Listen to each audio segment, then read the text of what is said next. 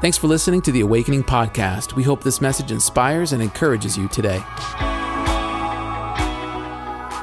We've been in a series called Coming Out Better, where I'm talking about the concept that God is in this situation with us, that God is in the dark places with us. 2 weeks ago, I talked about developed in the dark, that God does his best work in dark places. I think sometimes a lie of the enemy will be that because we're in a dark season or a dark place, God is absent.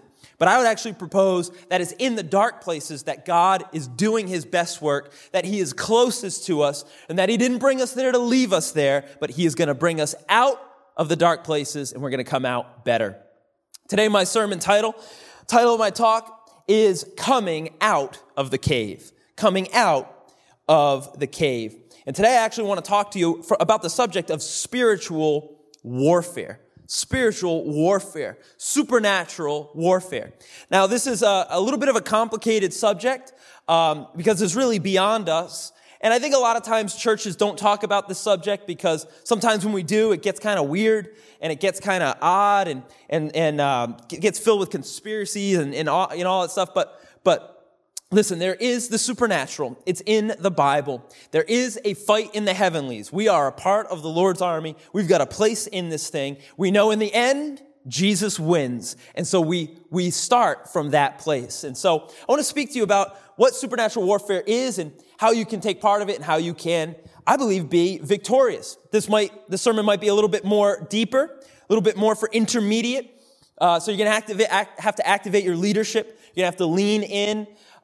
Take some notes and really just prepare the atmosphere because I believe as I speak that God is going to speak specifically to you about really where we are at. I want to read a couple verses to you, famous verses from Ephesians chapter 6, verse 10 and 11. This is Paul speaking to the church at Ephesus and he says, finally, be strong in the Lord. Be strong in the Lord and in his mighty power. Now's not the time to be weak. Now's not the time to be laid back. Now's not the time to be disconnected. Come on, be strong in the Lord and in his mighty power. Put on the full armor of God so that you can take your stand, note that word, against the devil's schemes. Devil has plans, he's got schemes, but God has plans, God has schemes. We're on the side of Jesus Christ and he wins. The verse goes on and says, for our struggle is not against flesh and blood, but against the rulers, against the authorities, against the powers of this dark world, and against the spiritual forces of evil in the heavenly realms. Let me read that again. Our struggle is not against flesh and blood. Here's what he's saying. He's saying our problem is not just people. It's not flesh and blood.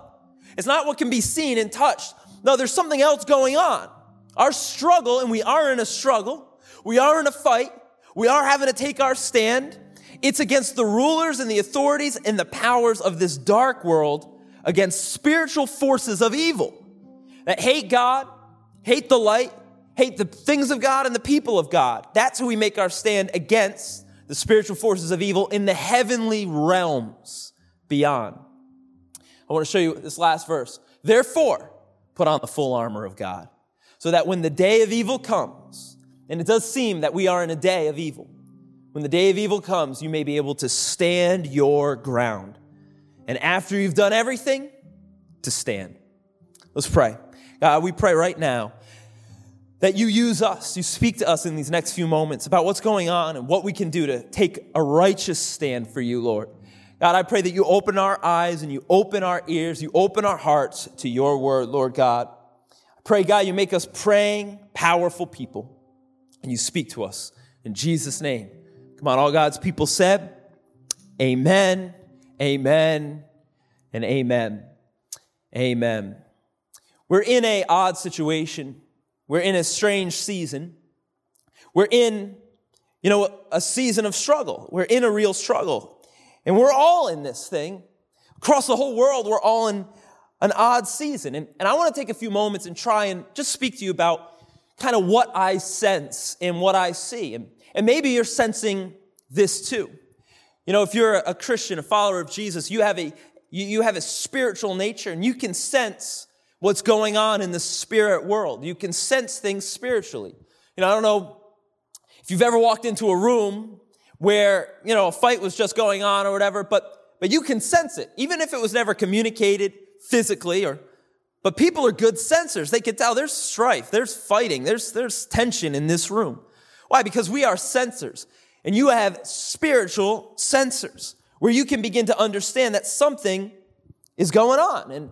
And right now, I think we are in a spiritual season, and I just want to speak to you, try and put some language around kind of where we're at, try and maybe make sense of the spiritual season we're in right now. Obviously, the whole world has a problem with this pandemic. The whole world seems to be in crisis and has been over the past few months, and it's a global crisis. This COVID crisis, it's global.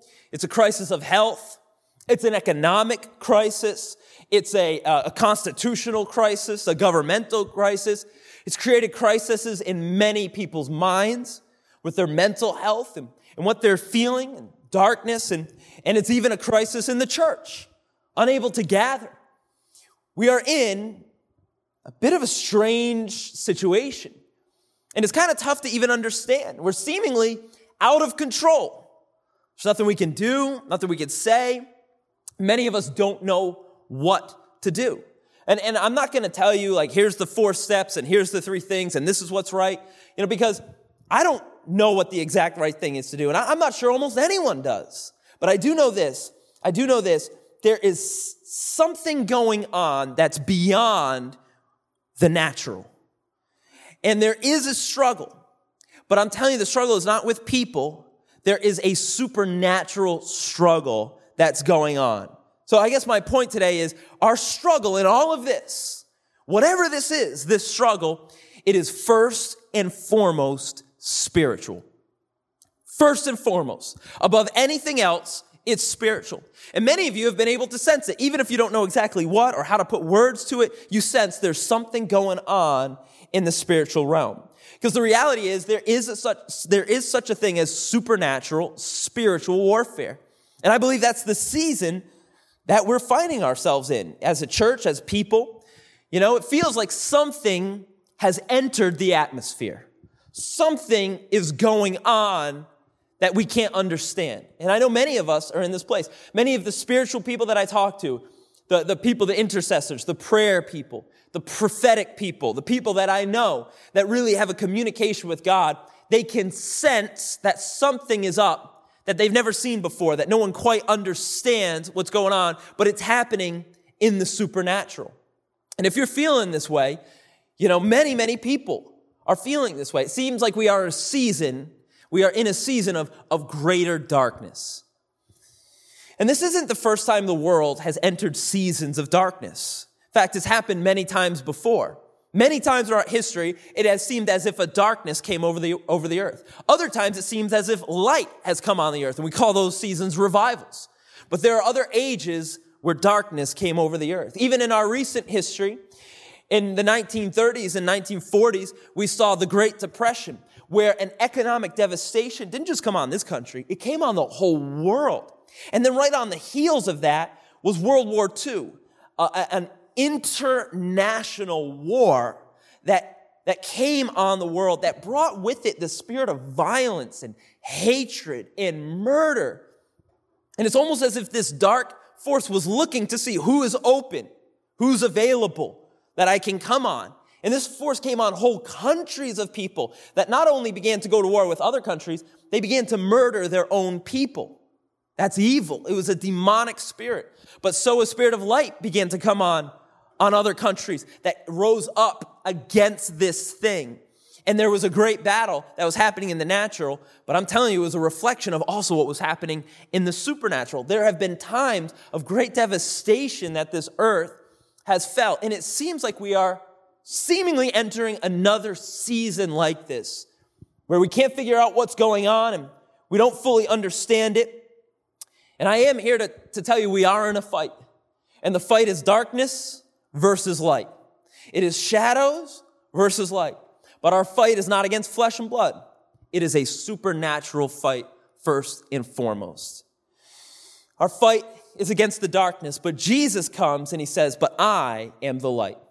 When Jesus revealed himself, he says, if anyone has seen me, they've seen the Father. In other words, he came to reveal who God is. He came to reveal the kingdom of God on earth. And Jesus makes this incredible statement. He says, yes, there is darkness in the world, but I am the light.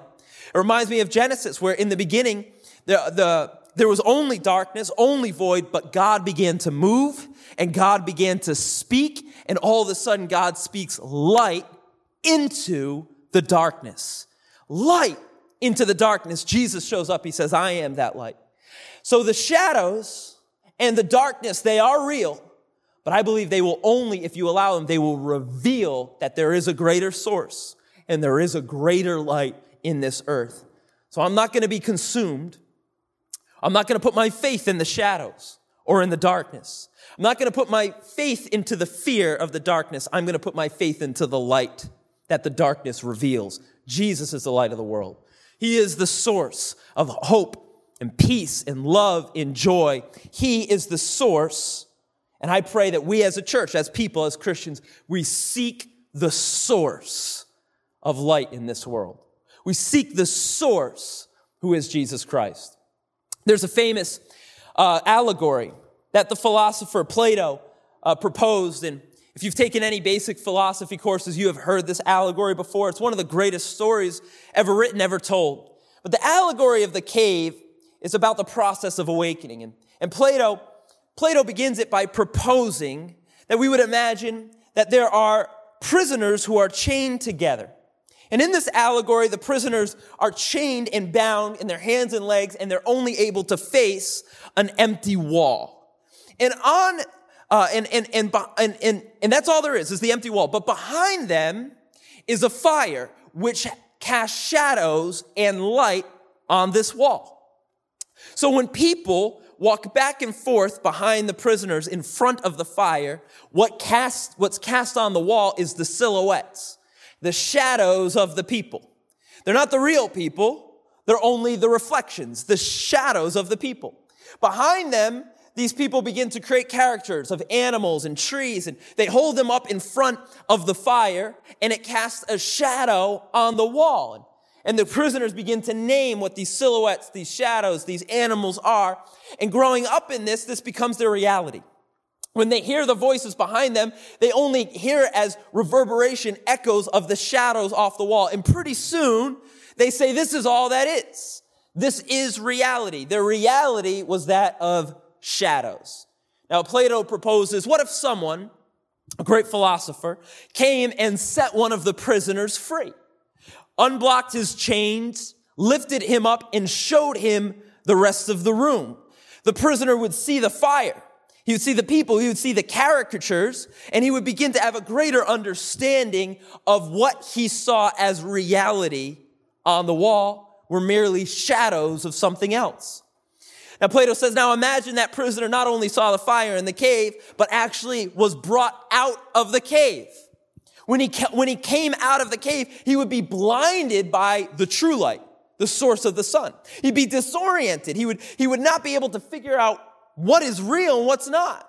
It would be overwhelming to him. But after a while, he would begin to get used to a new reality, a greater reality. Note, a reality that was always there, but that he never understood in his finite view of life.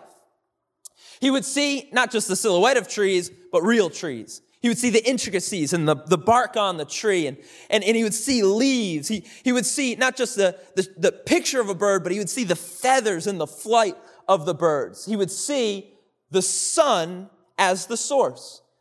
Now, if this prisoner went through this awakening process, what would naturally begin to happen is he would begin to think about all those that are still bound in the cave, that have accepted that as reality. And compassion would begin to rise up in him, and he would say, I must go back to the cave, and I got to tell them about the greater world that exists out here. I got to explain it to them. And so this prisoner would go back into the cave, but now his eyes are not used to that darkness. He's not used to that reality anymore, and he stumbles around and finally finds his way to the prisoners, and they think he looks foolish stumbling around the cave. And as he would begin to try and speak to them and tell them about a greater reality, the prisoners would begin to laugh at him. They'd begin to be annoyed by him. They'd mock him. saying all of these foolish and fanciful things about seemingly nonsense. But pretty soon the prisoners would move from mocking and laughter to anger, and they would plot to kill this man to shut him up, and soon rise up and murder the man to quiet him from all of the strange ideas that he's trying to bring them into. Now, here's the interesting thing. What Plato is saying, and he's speaking in philosophical terms, but I think we can hear it in spiritual terms, is there are greater realities outside of our finite viewpoints. And if we're speaking spiritually, I propose to you that there is a greater reality that is an unseen world. It's a spiritual world. But hear me, it is actually more real than the shadow world that we live in right now. The dimly lit world that we live in right now. What we call reality is so finite. It's so temporary. It's so small. But there is an eternity. That there is a God. There is heavenly realms. There is the supernatural. There is angelic beings that are so real. Even though we can't just see them or speak or touch, that doesn't make them not real. And Jesus was the true and great philosopher. Jesus was the one that was in that heavenly realm, and yet he allowed himself to leave that place and come into the cave to unlock us. When Jesus revealed himself, he says, my purpose is to set the captives free, to bring liberty to the oppressed. This is why Jesus came, was to bring awakening to us. And humanity treated him as they've treated so many prophets before him, so many truth tellers before him. They mocked and laughed and plotted and murdered him.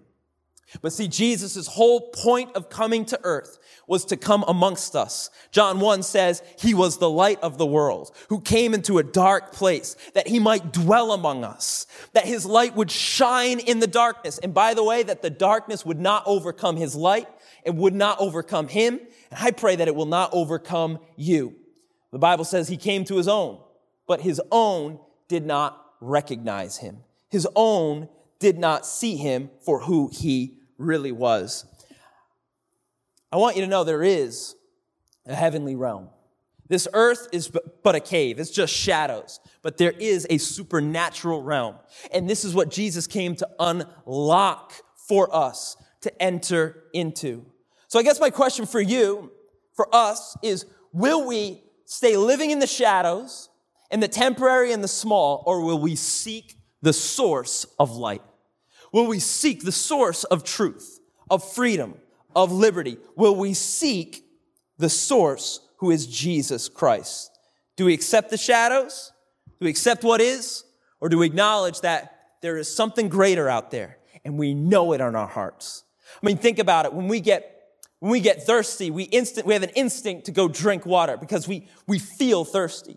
But whenever we get into a place where we don't understand, we don't know, when tragedy strikes and crisis comes, there's another instinct that starts to rise up in us, isn't there? And it's the instinct of prayer. Prayer is the way that we reach beyond what we can see and tap into the unseen but very real spiritual realm. That instinct that every human has ever had who's lived on planet Earth, that instinct for prayer is a signpost towards God, saying, reach out to Jesus. Reach out to the source. Reach out to the light. Do not get comfortable in the cave. You're chosen. You're set apart. Look at what Peter says to remind us of this. He says, you are a chosen people. You are a royal priesthood. You are a holy nation. You are God's special possession. This is what the Bible says about you. You are chosen. You are royal, you are holy, and you are special to God, that you may declare the praises of him who called you out of darkness and into his wonderful light. Jesus' whole purpose was to call you out of darkness and into his wonderful light. He gave up his life so that you would be able to be unchained, come out of the cave into his wonderful light. Hear me, church. Do not get comfortable in the cave right now. Do not get comfortable. Do not allow apathy, the temporary, the what is, to become your only reality. Jesus gave his life so that you could have a supernatural life. Can you say amen? He gave his life so that your life could be filled with power. He gave his life so that you could have awakening. Hear me, don't get comfortable in the cave. David was called out of the cave. Gideon was called out of the cave. Jesus was called out of the cave. I believe God will do great work in the cave, but you are not called to live in the comfortable, in the apathetic, in the mundane, in the closed-minded, or in the small. Don't get comfortable. If we're not careful, we might say, you know what though? This is maybe just how life's going to be. So I just decorated my cave. I painted the walls, got a new Netflix account, got a new Xbox. My cave's looking really good. I'm just here and I'm happy. Listen, Christian, you're called to supernatural things. You're called to greater things. Your prayers are powerful. Do not get comfortable in a small place. Are you with me, church? Do not get comfortable in a small place when Jesus came to set you free, to add you to the Lord's army, because there is greater, and you are needed right now. There is a supernatural struggle going on right now, and your words are needed, your prayer is needed, your faith is needed, your sharpness is needed, your intellect is needed, but more importantly than anything else, your engagement is needed, church. I think about the story of Daniel when he began to pray. And he fasted for 3 weeks. This is where we get the Daniel fast from. He was captive in Persia, which is modern day Iran. He was a captive. See, Persia had conquered Israel and had taken Israel captive into the land of Persia, Babylon. And he was there for 70 years with the people of Israel. They were on lockdown for 70 years. They were under rule of an authority for 70 years. But Daniel was such a leader that not only was he a leader amongst his own people, but he began to raise up in the world of Persia. And he was a leader in Persia as well, yet he never forgot who he really is called to be, that he was an Israelite, and these were his people. And so Daniel began to pray for his people, saying, Lord, what's next for our people? He was saying, what is the future for our people? He knew that the calling of God was not to leave his people in captivity, in darkness, under an authoritarian regime. He knew that was not the call for Israel, so he began to pray, God, what's next? Have you forgotten us? Where are you, God? And he prayed and fasted for 3 weeks. And he ate no delicacies, no anointing on his head. He used no lotions. He had no desserts. It was just the basic food and a desperate prayer for a man who was asking God for his people. For 3 weeks he prayed. One day he was by the Tigris River, and all of a sudden an angelic being showed up. And he describes it as a supernatural being that appeared in the natural world. And this natural being began to speak to Daniel. And he tells him why he was delayed for 3 weeks, which is pretty amazing, that he's telling him what had been going on in the supernatural realm that had stopped his prayer. And this angel, Gabriel, a messenger of God, told Daniel, he said, when you prayed, God heard. Instantaneously, God heard, and God began to get to work to deliver an answer to your prayer. And Gabriel said, so I was dispatched. But somewhere between heaven and Daniel, there was another realm, and it was a realm of darkness. Our struggle is not against people, but against principalities and powers. Somewhere between the heavenly realm and Daniel's realm, Gabriel had to fight against a demonic entity, a fallen angel that he called the Prince of Persia. So we see this man was given authority over, or this angel, fallen angel, was given authority over a country, over Persia, which reminds me of when Jesus was being tempted by Satan. What did Satan say? He said, just bow to me, and I will give you command over all of the nations of the earth. How could Satan ever say that to Jesus unless he had some level of authority over the entities of the earth? So Gabriel's saying, I was trying to come to you, but there was another authority that I had to contend with, that I had to struggle with, that I had to fight with. And he said, for 3 weeks, I struggled against him and couldn't overcome him until finally I had to call in Michael, who's the archangel of Israel, to come into battle. And finally, I was able to break loose of the Prince of Persia and come to you with an answer from God. And this is an incredible story. And this reveals what supernatural warfare is like. This reveals what happens, Christian, when you pray. That there are things that are going on that you might not understand or see, but are very, very real. And they're going on in heavenly realms. And so he explains to Daniel some of the process of what his prayer and his fasting did and how it led to breakthrough. And then Gabriel begins to give Daniel the vision and explain how things are going to work for Israel and what God's future and hope is for Israel. And he answers the prayer. Here's some interesting things that I see from this story. The first thing that I see is that your prayers pierce the darkness. When Daniel prayed, it pierced the darkness that was over him. The supernatural dark authorities, the rulers in high places, his prayer pierced the darkness and entered into heaven, came before the throne room of God. God heard his prayer. God wanted to answer his prayer. God began to move on his prayer. Listen, you got to hear me. Your prayers pierce the darkness. You might be thinking, well, I don't know who's out there. I don't know who hears. It feels like I can't break through. Hear me. When Daniel prayed, heaven heard. When you pray, heaven hears. The next thing I see from this story is that your prayers are instantaneously at work, even if the answer is delayed. Your prayers not only are heard by God, that God instantly begins to work on them, instantly begins to send a yes or a no or a not now, but he always has an answer to your prayer, and he instantly begins to work towards the answer of your prayer, even if the answer is delayed. We see with Daniel that it took 3 weeks for the answer to get to him, and during those 3 weeks, Daniel had to push. He had to pray. He had to fast to add some firepower to his prayers so that what was happening in the supernatural, there could be a breakthrough in the supernatural. And it took a mighty prophet like Daniel 3 weeks. Even if your prayers are delayed, that does not mean they're being denied. Sometimes there's like a lag between heaven and earth. And it's almost like when reporters are speaking from, someone in America speaking to someone in France, and they say, how you doing over there? And there's like a delay. There's a delay because the information is coming. It just hasn't been received yet. And finally he says, oh, doing great over here. And then there's a delay. There might be a delay between your communication between you and heaven, but I want you to hear me. There is not a denial. God will not be silent forever. In fact, all of heaven might be warring on your behalf. If you're feeling oppression and darkness, know that God has dispatched his angels to fight your battle when you begin to pray and ask for help. God loves you.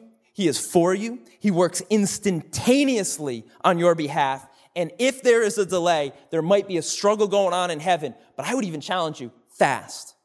Get someone to pray along with you. The Bible says 2 can put 10,000 to flight. Begin to pray. Begin to let your prayer begin to be layered. I would even tell you this. Write down your prayer requests. Because sometimes we just we're not in a state of prayer or anything. We just flippantly throw a prayer up and think, all right, here we go, God, maybe do this. But God's saying, do you want this? Are you serious about this? Because I'm going to dispatch an angel, but there needs to be breakthrough. Will you fast for this thing? Will you get some other people in agreement and in unity on this thing? Maybe you're not going to do a Daniel fast, though. I think that's a great fast. But I'd even challenge you, church. Fast something this week with me. Fast something. Choose one thing. That hurts. Fast it this week. And let's begin to pray that a breakthrough happens over our region, our cities, our life. I don't know where you're at right now in this crisis. I don't know if you're falling into apathy or falling into darkness, but I'd ask you, pray and fast that God will dispatch heavenly angels on your behalf, that there will be breakthrough, and that the fight will begin to turn for the church, for our nation, and for your life. Pray specifically. Write it down. Maybe you even say, I don't really know how to pray. Let me give you a little secret about getting good at prayer. The only way to get good at prayer is by praying. The only way to get good at prayer is by praying. It's something where you just have to practice it. And as you begin to pray, you're going to find the right words. The final thing I see from this is that your prayers in the supernatural change the natural. This is why Jesus said, when you pray, say, Our Father, let it be on earth as it is in heaven. Think about the audacity of that prayer. God, we are praying that your kingdom begins to affect the earth. When you pray in the supernatural, it begins to change things in the natural. Maybe things that we can't change on our own. Maybe you feel powerless. Maybe you feel frustrated by what's going on. Maybe you feel like you've tried everything in your marriage or with your children. You've tried everything. After you've tried everything, but I encourage you to pray, because there are things that are happening in the supernatural that can change your natural even when you're powerless, even when you have no control. Hear me, you are powerful in prayer. You with me, church? Does this help you? Does this make sense? This is what James says to us. He says, submit yourselves then to God. Resist the devil and he will flee from you. What's James saying? He's saying, don't bow down, don't back down. Don't cower away from the attacks of the enemy. So many times, some Christians will say, I'm just being attacked by the enemy. Resist the enemy and he will flee from you. He will flee from you. Why? Because God's on your side. He will dispatch angels, but you're going to have to resist. We're going to have to pray. We're going to have to fast. We're going to have to push. We're going to have to make some stands. It might get controversial, but resist the devil and he will flee from you. You've got more power than you might understand. So what stops us many times? What stops us from prayer? I think simply what stops us from prayer is the busyness of life. I think the schemes of the enemy will do anything to keep us from praying. Anything. Isn't it amazing how you go to pray and then you get a text and you get a call, then you get a respond to an email? When you're going to start praying and then your kid needs something and then that happens, there's always a distraction because the enemy would rather you do anything than connect with the supernatural realm. I know I've heard Christians sometimes say, well, I was going to get a job, but the devil started resisting me. I tried to get a new car, but the devil resisted me. Can I be honest? I don't know if the devil resists you from getting things. I don't know if the devil wants you to be poor your whole life. I don't know if the devil, doesn't want you to be wealthy. I don't know about that. I don't know how concerned he is with that kind of stuff. I think what he's concerned with is your connection to an almighty God. That is where he tries to oppress you. That's the connection he tries and cuts. In fact, if money would keep you from God, the devil would love to give you money. If your family would try and keep you from God, the devil would love for you to be focused on your family. Anything that will cut your connection from God, the devil is for. See, where he tries to come in and oppress you and fight you and withstand you is the place where you are going to get connected with God. It's in the supernatural realm, through your prayer, through power. I think the lie of the enemy many times comes in our mind, and the lie of the enemy tries to say, you're the only one dealing with this thing. Man, I've heard that so much through this crisis, where people feel like the way that they are reacting to it is wrong, and they're the only ones reacting to it this way. Some people can't get out of bed. Other people are going to like a bubble of apathy. Other people are angry and frustrated. And it just seems like we're all reacting in different ways. But the enemy wants to come in and say, you're the only one that's feeling like this. You're the only one that's feeling frantic. You're the only one that's feeling fearful. You're the only one that's struggling with your old addiction. You're the only one that's struggling with alcohol right now. You're the only one whose marriage is struggling right now. Can I tell you? Everybody's marriage is struggling right now. We need to get out of the house and go to the beach for the love of God. The enemy wants to come and say, you're the only one. I'm here to break that spell. You are not the only one who's struggling right now. We're all struggling. And our struggle is not against flesh and blood. It's against principalities. It's against powers. It's against something spiritual that's trying to come against this world. It's trying to come against the church. It's trying to come against you. You're not the only one that's struggling right now. I want you to know you're not alone in this. Maybe the enemy's not speaking to your fear, but maybe he's speaking to your pride. Maybe he's saying you're the only one that's praying. Yeah, that's right. You're the only one that saw this thing coming. You're the only one that knows what to do. You're the only one that's brave enough to say something. You're the only one. And the enemy's going to speak to your pride. I want you to know you're not the only one. Don't let the enemy stoke your fear or your pride. Be humble before God and say, God, we need you. I need you. And if God could bring our community together, let me tell you, we're not able to meet, but I know we're still a community. And we're still able to have unity. And unity commands a blessing. Let me tell you, the church is more essential now than it has ever been before. You are needed. We are needed. Our prayers are needed. Our church is needed. Our community is needed. The enemy's goal is always isolation. It's always silence. His goal is to get you to have a defeatist mentality. His goal is always to get you cowering in fear. But church, I'm calling you to rise up. Rise out of avoidance, out of apathy, out of sin, out of unbelief. Rise up and re-engage, church. Re-engage your spirit nature. Re-engage your prayer life. Re-engage your faith. Re-engage your relationships with faith-filled people. Re-engage, church. I think about when Paul says, confront the childish things in you. Look at this verse in 1 Corinthians. He says, when I was a child, I spoke like a child. I thought like a child. I reasoned like a child. He said, when I was a kid, I was immature and I was consumed with childish things. But when I became a man, I gave up childish ways. He said, when I was a man, I put away childish things. I'm calling the church to rise up to another level now. We are not going to think like children. We're not going to think immature, speak immature, pray immature. And we're not going to constantly chase pleasure and entertainment and avoidance, because that's immature. We're going to confront those things because it's time for us to grow up. It's time for us to fight in a supernatural realm. You know, even this sermon, I was thinking, should I preach this sermon or not? Because when you talk about supernatural things, it's another level. But I feel like it's time to go from milk to meat. It's time to grow up a little bit and say, church, what we do matters. That there is a supernatural right now. It's nothing to be afraid of because we are more than conquerors because of Christ Jesus. But you are going to have to get your armor on. You are going to have to know the Word of God. There are some scriptures you're going to have to read. There are some prayers you're going to have to pray. There are some people you need to get around. And we can win this battle, but we are in a fight. There is a fight, and we're in it. We're going to put away childish things. Look at what Paul says, and when you do, it's as if right for now we see in a mirror, dimly. But then, in eternity, we're going to see Jesus face to face. It's as if he's saying, right now, all we see is shadows. But there is a greater reality. And we're going to come out of the cave into that greater reality. It's called eternity.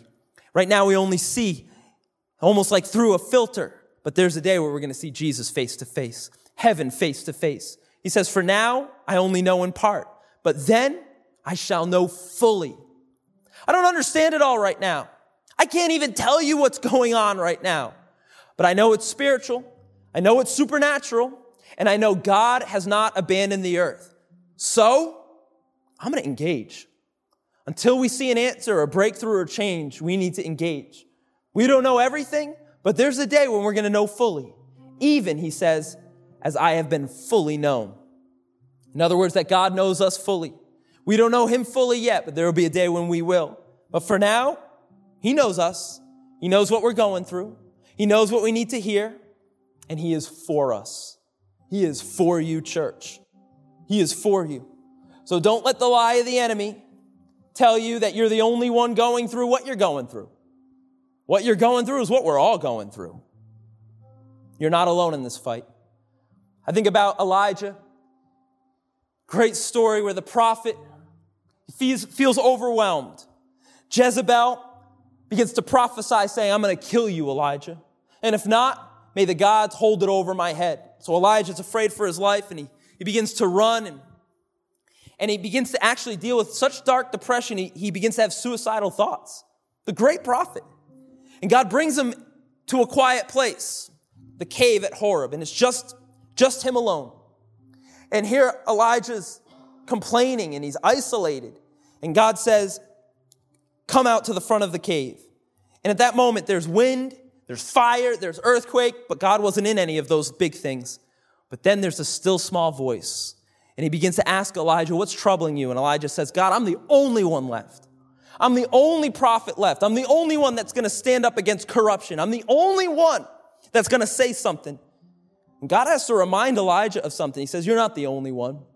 I actually have 7,000 other prophets that have not bowed their knee to the false gods, the demonic gods of Baal, haven't kissed their feet. He says, I actually have 7,000 others.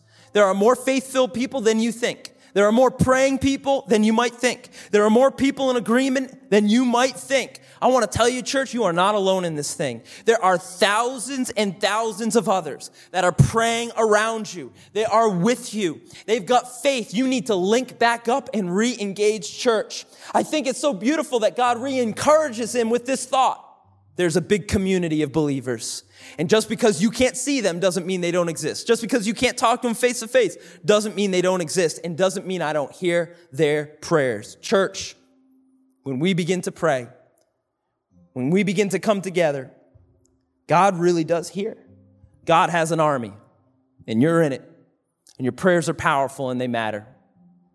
And so I guess I want to say this, church, to you specifically. You matter. You're not alone. And I just want to declare over your life, you are essential. You are essential. You are needed. You are necessary. You are an essential worker. I need for you to hear me say this over you. You are an essential worker. In your home, you are essential. For your spouse, you are essential. For your children, you are essential. You are needed. Your faith is needed. Your voice is needed. Your atmosphere, your joy, your helpfulness is needed. Your mind is needed. You are essential. Your work, the work of your hands, your spiritual work, it is essential. Do not buy in to a branding of unessential. Hear the Spirit of God speak. Jesus says you were bought with a high price, that he literally gave up his life because your life was so essential. Relationship with you was so essential. He loves you. He loves you. More than you could ever imagine, he loves you. He came for you because you matter to him. Church, you're essential. You're not just essential in your home, you are essential to this church. We need you. Crew leaders, we need you. A-teamers, we need you. Those of you that are commenting and having host parties, and those of you that are praying on the app, we need you. Church, your prayers are essential. Your faith is essential. Your hope is essential. Your encouragement is essential. Your worship is essential. It's essential. The atmosphere needs you. The spirit world needs your prayers. The angels need your prayers for there to be a breakthrough. You are essential. Your faith is essential. You're serving, you're loving, you're leading. It is necessary. And you're essential for this nation, for this region. I believe that your prayers, and maybe your prayers alone, can shift what's happening in this region, can break the back of the enemy and the schemes of the devil. You're essential. We need to pray over our leaders because we might be the only ones praying. And there are rulers and principalities that need to know they're not in charge, but that our prayers will begin to change things on earth as it is in heaven. Your prayer is needed. You've got something to say, church, so pray. You've got something to say, so pray. I don't want to complain or post more than I pray because my prayer is powerful and man, it changes things. Your prayer is going to change things. Pray over our nation. Pray over our leaders. Pray that minds change, hearts change, leadership change. Pray in the name of Jesus. Maybe you're watching from another nation. You're needed in that nation. Christians all over the world, as we begin to pray globally, could God bring a global change? Our struggle, our problem is not people. Our struggle is first and foremost spiritual. But we are more than conquerors in Christ Jesus. We have supernatural strength through our prayer and through our faith. So I want to encourage you right now, church. Let's re-engage. Let's step up. And let's pray to see a breakthrough. Thanks for listening to the Awakening Podcast. We hope this message has encouraged you. If you want to learn more about our church, visit us online at awakening.global. We'll see you soon.